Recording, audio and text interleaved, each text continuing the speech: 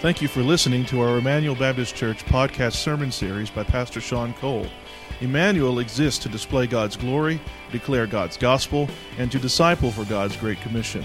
If you have any questions about this message or would like more information about our church, you can visit our website at www.ebc-online.org. Now here's Pastor Sean. I want to invite you to open your Bibles to Deuteronomy chapter 30. Then we're going to get to Psalm chapter 1. But we're going to go to Deuteronomy chapter 30 first. We've had a lot of heavy topics over the past few weeks in 1 Timothy, and I thought since this is a holiday weekend and it's kind of the end of spring moving into summer and people are planting your gardens and things are starting to change with the trees budding and things getting green, I thought it would be good just for today to look at Psalm 1. And as we look at Psalm 1, we'll understand what it means to thrive or to grow as a believer in Christ. We love stories with a fork in the road where the main character has to make a very difficult choice. Now, all of you know that I'm a Star Wars fan, and you see this poignantly in Episode 3, Revenge of the Sith. You've got Anakin Skywalker, who's being pulled to the dark side. Is he going to follow his mentor, Obi-Wan Kenobi, and go on the right path to the good side of the Force? Or is he going to succumb to Emperor Palpatine's seductions and move to the dark side of the Force? And you know the story. I'm not giving it away. He turns into Darth Vader and goes down the dark side. He took the wrong path. And you know, there is a metaphor in the Star Wars movies of life taking the wrong path. And there's a great theologian that all of you know. His name's Mr. Miyagi from Karate Kid. And Mr. Miyagi gave this great advice to Daniel-san. Remember what he said? He said, you walk on this side of the road, good. You walk on this side of the road, good. You walk in middle, you get squished like bug.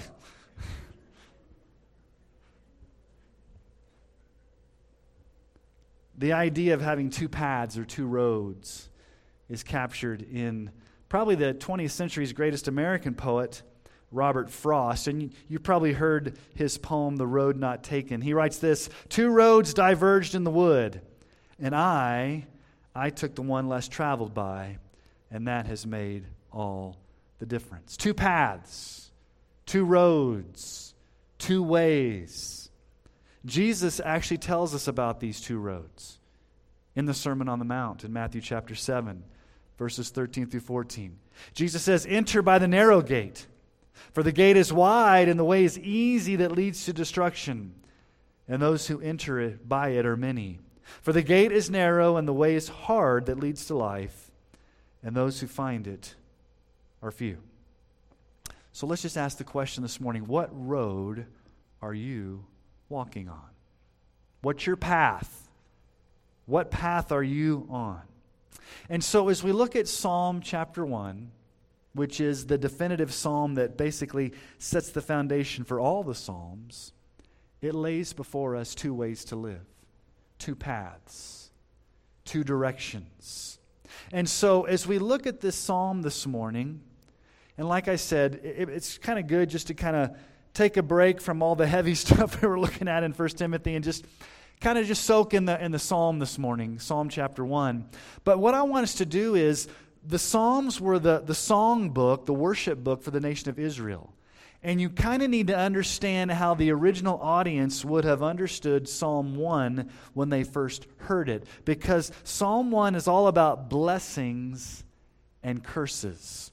And this goes back to the nation of Israel and what Moses had warned them before they're going into the promised land. At the very end of Deuteronomy at the end of Deuteronomy in chapter 30, Moses gives us these words. So if you've got Deuteronomy chapter 30 open, let's read verses 15 through 20. And this sets the stage for the psalm because there's two ways to live. There's two paths. And this is the instructions that Moses, through the Lord, gives to the nation of Israel. So, Deuteronomy chapter 30, verses 15 through 20. See, I have set before you today life and good, death and evil. If you obey the commandments of the Lord your God, that I command you today, by loving the Lord God, by walking in His ways, and by keeping His commandments and His statutes and His rules, then you shall live and multiply, and the Lord your God will bless you in the land that you are entering to take possession of it. But if your heart turns away, and you will not hear, but you are drawn away to worship other gods and serve them, I declare to you today that you shall surely perish. You shall not live long in the land that you're going over the Jordan to enter and possess. I call heaven and earth to witness against you today that I have set before you life and death, blessing and curse. Therefore choose life, that you and your offspring may live, loving the Lord your God, obeying His voice and holding fast to Him, for He is your life and length of days, that you may dwell in the land that the Lord swore to your fathers, to Abraham, to Isaac, and to Jacob, to give them. I set before you life and death, blessings and curses. Now, with that as the background, I will ask you now to turn to Psalm chapter 1. Psalm chapter 1. And the question we ask when we get to this psalm is this: what does a truly blessed person look like? What does it mean to be blessed? If you're blessed, what do you do? How do you act? What does it mean to be blessed according to this psalm? And we need to understand something. We aren't blessed because we earn it. We aren't blessed because we can somehow work for the blessing. Being blessed always comes as a result of our salvation by grace alone, through faith alone, in Christ alone.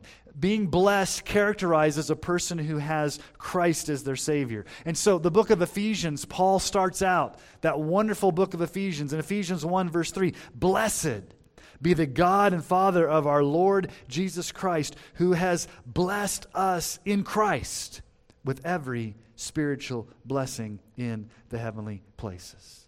So as one who's been transformed by sovereign grace, as one whom God has chosen you, Jesus has died for you, the Holy Spirit has come and lived in you, you are truly a blessed person. You are spiritually blessed. But then this psalm tells us really what it looks like, how it fleshes itself out.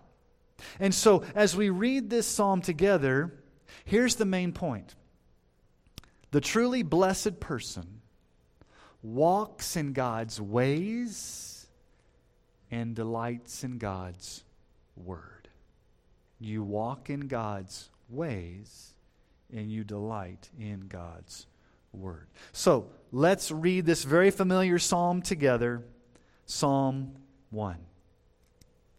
Blessed is the man who walks not in the counsel of the wicked, nor stands in the way of sinners, nor sits in the seat of scoffers, but his delight is in the law of the Lord.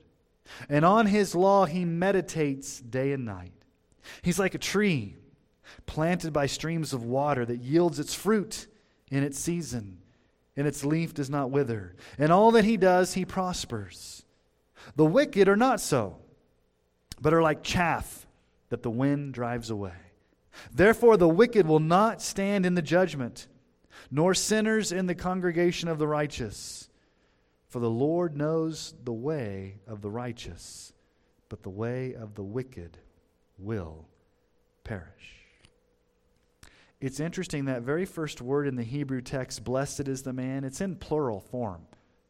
You can really translate it this way: blessing upon blessing, or multiple blessings to you. So this psalm is talking about what it means to be a blessed person, blessing upon blessings. And so what we see here is a contrast between two ways, two paths, two different types of people: the blessed person, the wicked person, the righteous, the wicked. And so we're going to see this unfold in three major images, this contrast, in 3 major images. So here's the first.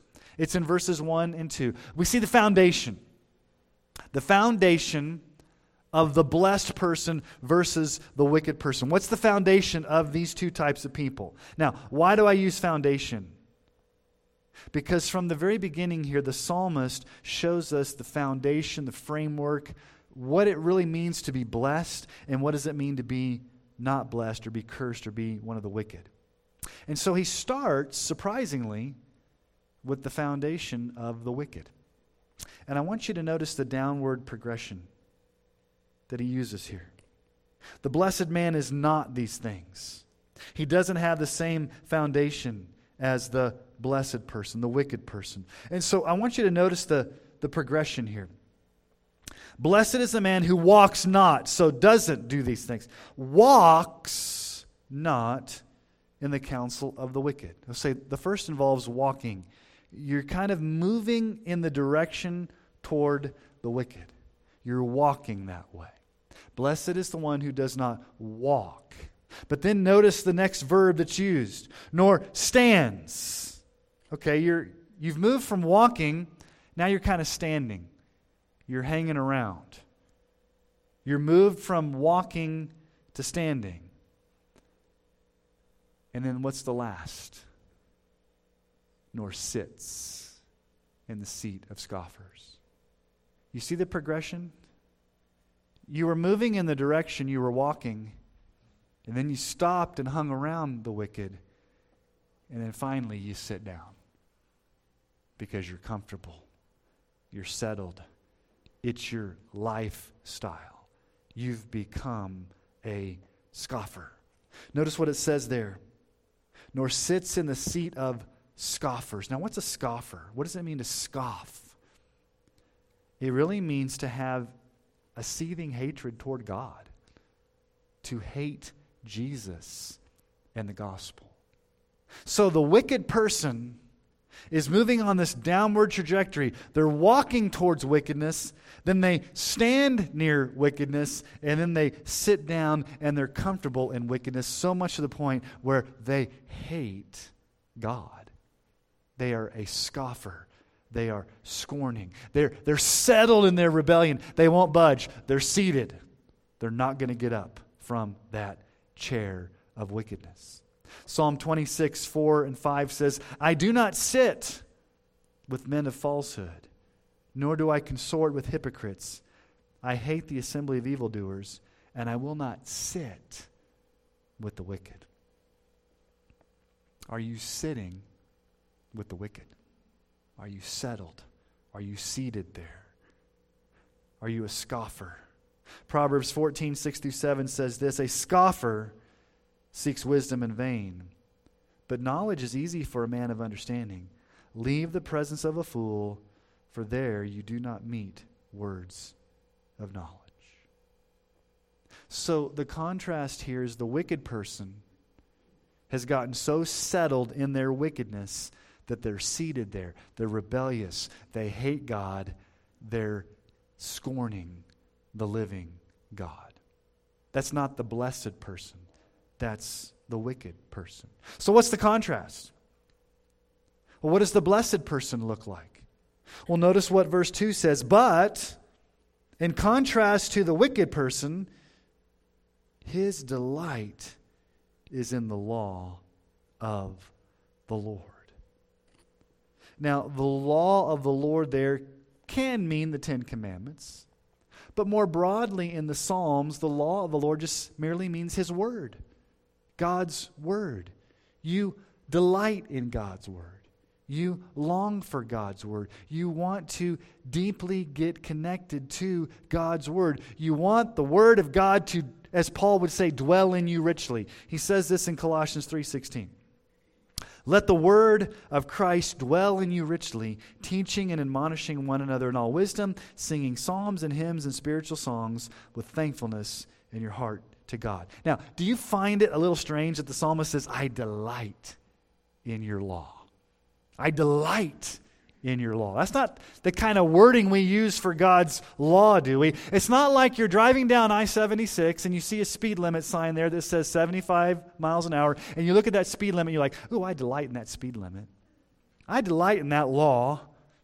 Most of us are like what? If you're like me, you're like, let's kind of go a little over because I got to get to Denver or whatever. You don't delight in God's law. So it's a very weird concept to think about delighting in God's law. Normally, we don't use that type of language. Even C.S. Lewis had the same issue. In his reflection on the Psalms, C.S. Lewis thought it was mysterious and bewildering how the psalmist would delight in God's law. So here's the point. You cannot delight or love or long for God's law unless there's been a change in your heart by the Holy Spirit that's made you a new creation in Christ. You see, once you've been saved by grace, once the Holy Spirit comes and lives in you, He gives you that renewed desire to want to long for and obey and read God's Word. You have an appetite now for God's Word, and you delight in it. This was promised back in Ezekiel.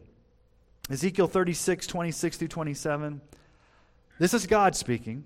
I will give you a new heart, and a new spirit I will put within you. And I'll remove your heart of stone from your flesh and give you a heart of flesh. And so that's this heart transplant. But notice what it results in. Verse 27. I will put my spirit within you and cause you to walk in my statutes and be careful to obey my rules. As a Christian, how do you approach God's Word? Do you approach God's Word as this is what I have to do? Or do you approach God's Word, wow, this is what I get to do? What's your attitude towards God's Word? Do you delight in it?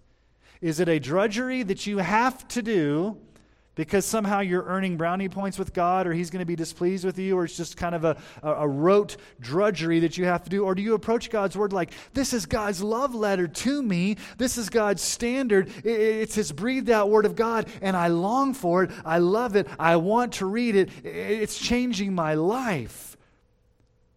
Not only do you delight in God's Word, but notice what the psalmist says there.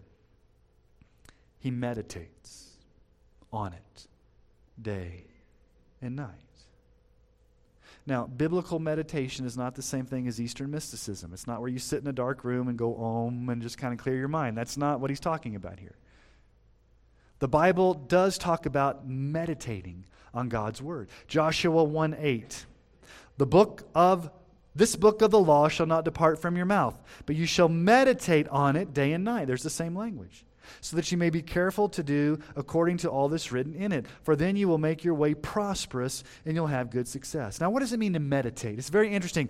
That Hebrew word meditate means to groan or to cry out. You see, silent reading is a pretty modern convention. In the ancient days, they would read out loud. And the reason they would read out loud is because they could vocalize, they could feel it, they could hear it, they could sense what they were reading. And so to meditate really means to say God's Word out loud, passionately, so that you can hear it sink back into your ears and sink back into your heart. It's meditating, it's marinating. Now, as farmers and ranchers, what would you rather have this summer? A hailstorm, thunderstorm that comes and destroys your crop and just washes away after a few hours? Or a long, steady, dripping type of rain that sinks into the ground? It saturates the ground. It marinates into the ground. It's kind of like cooking fajitas. I like fajitas. And what do you do with the chicken or the beef? You let it marinate. You let the spices get in there, okay? So when you meditate on God's Word, you're letting God's Word get into you. You're taking it in. You're longing for it. You're reading it. You're studying it. You're letting it wash over you and sink into your soul. You're pondering it. You're thinking about it. William Plummer, he's a great Scottish theologian that wrote a book on the Psalms. He says this: without meditation, grace never thrives, prayer is weak, praise dull, and service to God unprofitable. He says this, "It is easier to take a journey of 1,000 miles than to spend an hour in intense reflection on the things of God." So the foundation for the truly blessed person, what's your foundation? Your foundation is you delight in God's Word, you meditate on God's Word, God's Word is your anchor, and you long for that. You don't sit with the scoffers, but you have this foundation of God's Word marinating in your heart.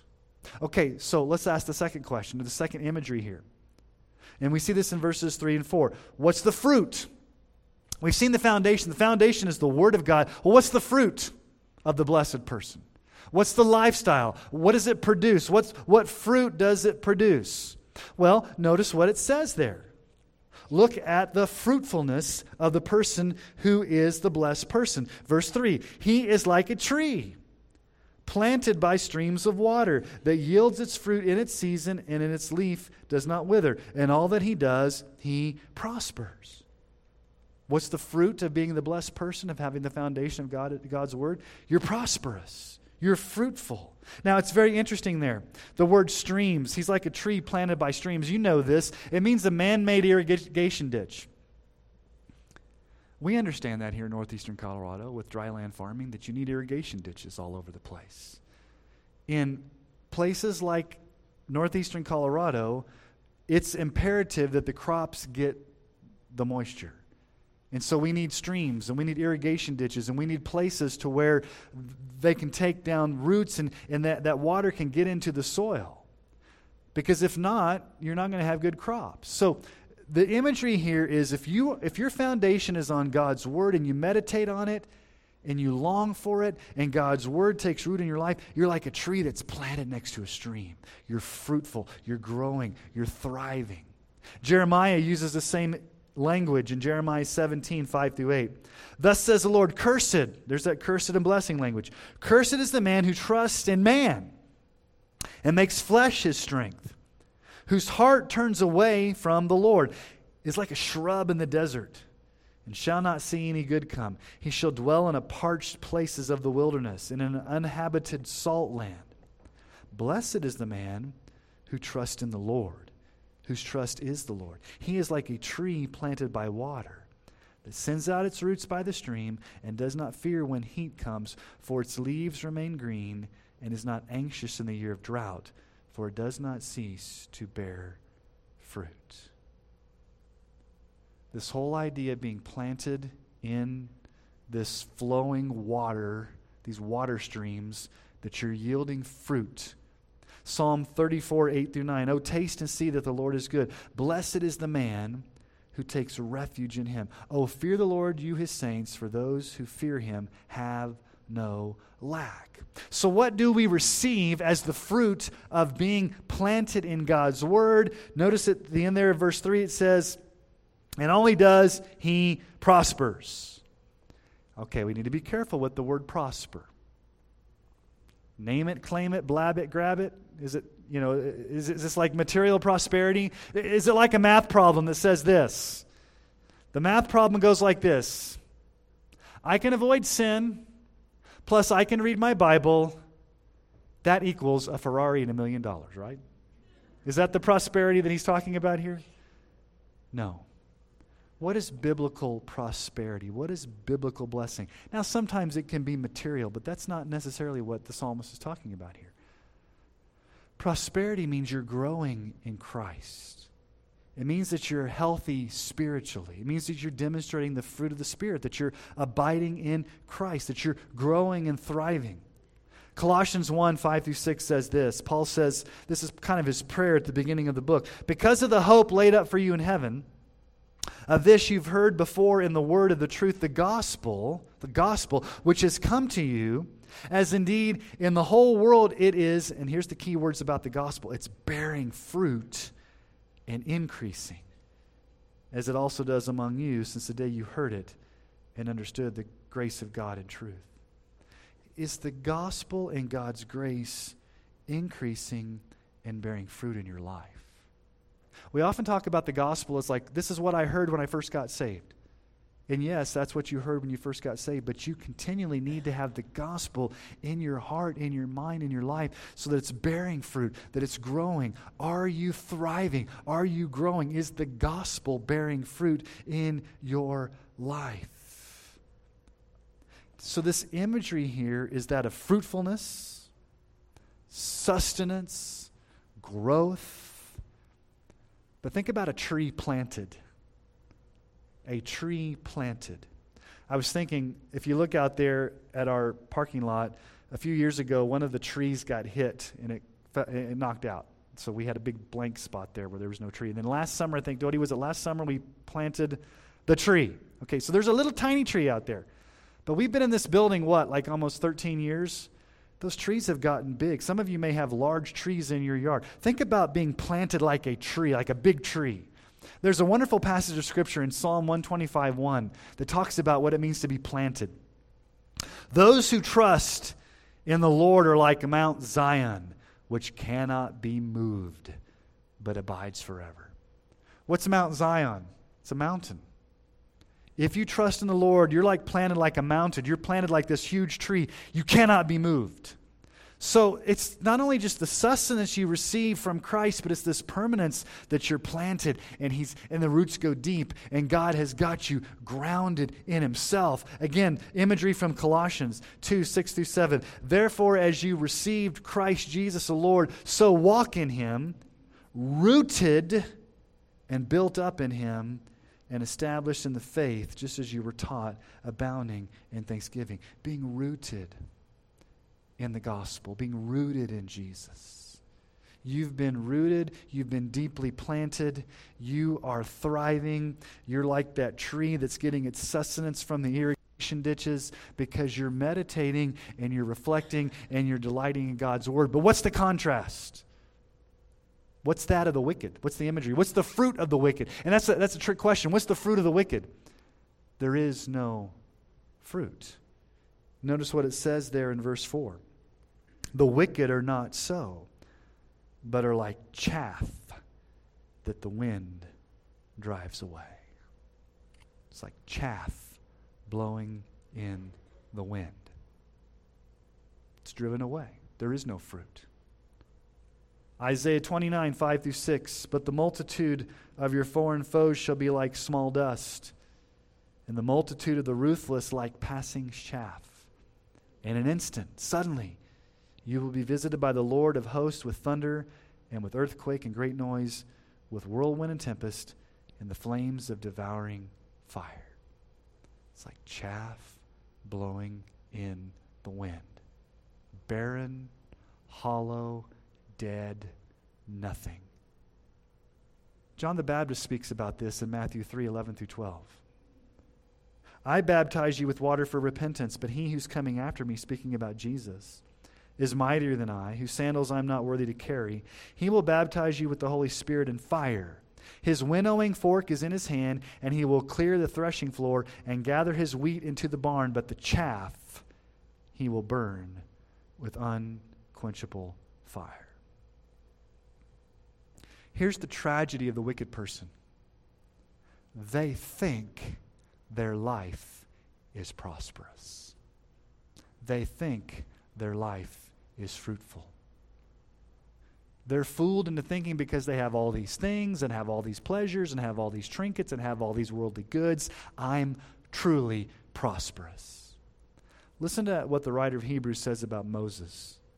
Hebrews 11:24-26. By faith, Moses, when he was grown up, refused to be called the son of Pharaoh's daughter, choosing rather to be mistreated with the people of God than to enjoy the fleeting pleasures of sin. He considered the reproach of Christ greater wealth than the treasures of Egypt, for he was looking to the reward. Notice how the writer calls the fleeting pleasures of sin. The fleeting, the disappearing, the transitory. It just blows away like chaff in the wind. There is no fruit. There is nothing that lasts. There's nothing eternal. It is just like dust in the wind, blowing away. So we've seen the foundation. What's the foundation of the blessed person? The Word of God.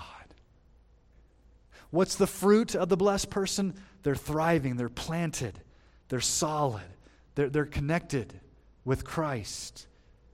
But let's look at the last contrast. We've seen the foundation, we've seen the fruit. Now let's talk about the future. Or you could say the finality. Verses 5 and 6, we see the future or the finality of the blessed versus the wicked. What does it say about the wicked? Verse 5, therefore the wicked will not stand in the judgment, nor the sinners in the congregation of the righteous. For the Lord knows the way of the righteous, but the way of the wicked will perish. What's the future for the wicked? And there's a day of judgment. They won't be acquitted. They'll perish forever. Psalm 37, 12 through 13. The wicked plots against the righteous and gnashes his teeth at him, but the Lord laughs at the wicked, for he sees that his day is coming. There's a day of judgment for the wicked. Jesus says in Matthew 13, 41 through 42, the Son of Man will send his angels, and they will gather out his kingdom all causes of sin and all lawbreakers and throw them into the fiery furnace. In that place there will be weeping and gnashing of teeth. 2 Thessalonians 1, 7 through 9. When the Lord Jesus is revealed from heaven with his mighty angels, in flaming fire, inflicting vengeance on those who do not know God, and on those who do not obey the gospel of our Lord Jesus, they will suffer the punishment of eternal destruction away from the presence of the Lord and from the glory of his might. See, here's something that the Bible is very clear about. There is no middle ground. There is no middle ground. You're either part of the righteous or you're part of the wicked. You're either the blessed person or you're the perishing person. You're either saved or you're lost. You're either in Christ or you're still dead in your sins. There's no middle ground. The way of the wicked will perish. Have you noticed that word way is the most repeated word in this passage of Scripture? The way, the way. It ultimately means your lifestyle, the way you live. And the word perish, when the Bible uses the word perish, it doesn't mean that you just cease to live. The word perish means to spend eternity in hell. That's what the word perish means. Proverbs 14:12. There's a way that seems right to a man, but its end is the way of death. So what's the future for the blessed person? What's the future for the person who's the righteous? Well, you see it there in verse 6. For the Lord knows the way of the righteous. You don't get this in your English translations, but that word know, yada, it means a covenant, intimate knowledge. In Genesis chapter 4, verse 1, Adam knew his wife. A covenant sexual relationship there. What this really means is that if you are planted in the streams of God's water, he knows you in a very intimate and covenant way. It's a way that refers to his covenant, tenacious, loyal love where he knows you personally, he knows you intimately, and he is in relationship with you that's everlasting. We know another word in the Old Testament for this. It's that word hesed, God's steadfast love for his people. Exodus 34:6, the Lord passed before him, that's Moses, and proclaimed, the Lord, a God merciful and gracious, slow to anger, and abounding in steadfast love and faithfulness. So ultimately the wicked's future is judgment. The blessed person is intimacy and joy and love with God through Jesus Christ. So the truly blessed person walks in God's ways and delights in God's word. Okay. This message that I preached would have been acceptable in a Jewish synagogue to the original hearers. But let's ask the question, how does this psalm relate to Jesus? How does Psalm 1 relate to Jesus? Because we can walk away here and think, okay, if I just follow God's word, I follow God's ways, I'm good. Jesus Christ himself is the only truly blessed man that's ever lived. He's the only one that's perfectly meditated on God's law, kept God's law perfectly. He's the truly blessed man. But here's the joy. When you are connected to Jesus by faith in him, you receive those blessings of Christ, the blessed man, given to you. Jesus is not only the one who perfectly delights in God's word, Jesus is the living word of God in flesh. John 1:14, the Word became flesh and dwelt among us, and we've seen his glory. Glory is of the only Son from the Father, full of grace and truth. You're connected to Jesus, you receive the blessing of being saved by grace alone. But notice all the judgment in this passage of Scripture. There's this being blown away like chaff, and there's not being able to stand in judgment, and this God causing the wicked to perish. Do you know what Jesus experienced on the cross for us? He experienced that judgment. He experienced that wrath. He experienced what we should have experienced. He experienced the wickedness of our sin. Galatians 3:13. Christ redeemed us from the curse of the law by becoming a curse for us. For it is written, "Cursed is everyone who's hanged on the tree." You see, when Jesus hung on that cross, he was being treated as if he was the wicked man, as if he was the one deserving God's judgment. Although he was not, we were the ones that deserved it, but Jesus was dying in our place. He was dying as a substitute. He was taking our sin and our shame. And so the only way you can truly be blessed is by being in a relationship with the living God only through his Son, Jesus Christ alone. In John 14:6, Jesus said, "I am the way and the truth and the life. No one comes to the Father except through me." So let's just ask the question again. Which person characterizes you? Are you the wicked person, or are you the blessed person? Are you the wicked, or are you the righteous? And so if you're the wicked today, and you know in your heart of hearts that you are the wicked, and you know you deserve judgment, and you know that on that final day of judgment, you may blow away like the chaff in hell, trust in Jesus. As we were singing earlier, rest in Jesus. Come to Jesus. Place your faith in Jesus. And when you do place your faith in Jesus, you will be immediately planted into these streams of salvation, these streams of grace, these streams of forgiveness. Your sins will be forgiven. You'll have a right relationship with God. You'll have eternal life in heaven, and you will escape the day of judgment, and you won't be blown away like the chaff. Do what Peter tells the people in the book of Acts to do, Acts 3:19-20. Repent therefore and turn back, that your sins may be blotted out, that times of refreshing may come from the presence of the Lord, that he may send the Christ appointed for you, Jesus. Repent of your sins, come to faith in Christ, and then you'll receive times of refreshing, those streams of forgiveness. You won't be barren. You won't be fruitless. You won't be sinful. You won't be like chaff, the wicked. You will be saved by grace. And if you are a believer here this morning, if you've trusted Christ for salvation, let's listen to Jesus' words in John 15:5. I am the vine, you are the branches. Whoever abides in me and I in him, he it is that bears much fruit, for apart from me, you can do nothing. Dear Christian brother and sister, are you abiding in Christ? Are you walking in his ways?